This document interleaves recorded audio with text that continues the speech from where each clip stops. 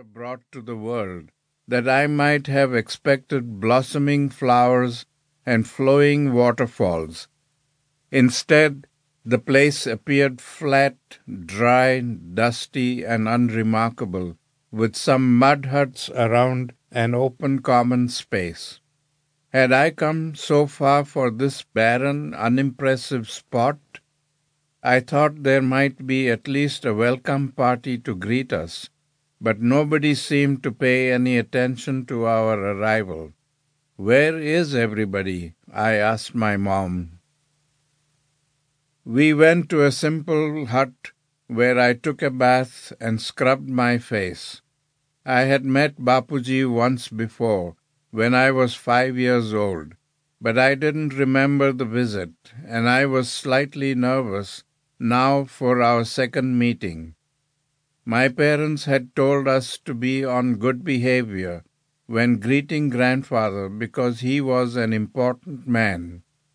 Even in South Africa, I heard people speaking reverentially about him, and I imagined that somewhere on the grounds of the ashram was the mansion where Bapuji lived, surrounded by a swarm of attendants.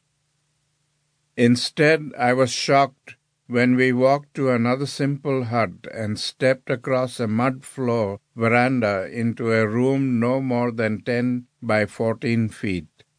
There was Bapuji squatting in a corner of the floor on a thin cotton mattress. Later I would learn that visiting heads of state squatted on mats next to him to talk and consult with the great Gandhi.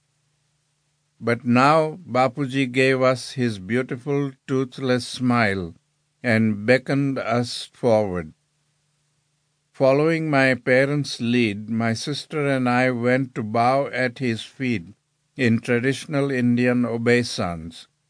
He would have none of that, quickly pulling us to him to give us affectionate hugs. He kissed us on both cheeks, and Ela squealed with surprise and delight. "How was your journey?" Bapuji asked. I was so overawed that I stuttered, "Bapuji, I walked all the way from the station." He laughed, and I saw a twinkle in his eye. "Is that so? I am so proud of you," he said, and planted more kisses on my cheeks. I could immediately feel his unconditional love, and that, to me, was all the blessing I needed. But there were many more blessings to come. My parents and Ela stayed just a few days at the ashram before heading off to visit my mother's large family in other parts of India.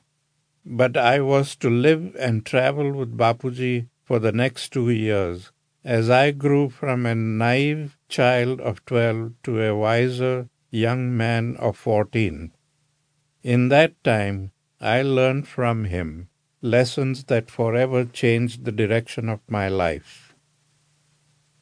Bapuji often had a spinning wheel at his side, and I like to think of his life as a golden thread of stories and lessons that continue to weave in and out through the generations, making a stronger fabric for all our lives.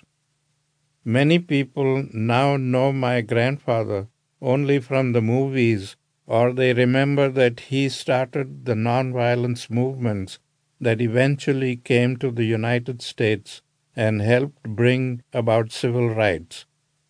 But I knew him as a warm, loving grandfather who looked for the best in me and so brought it out.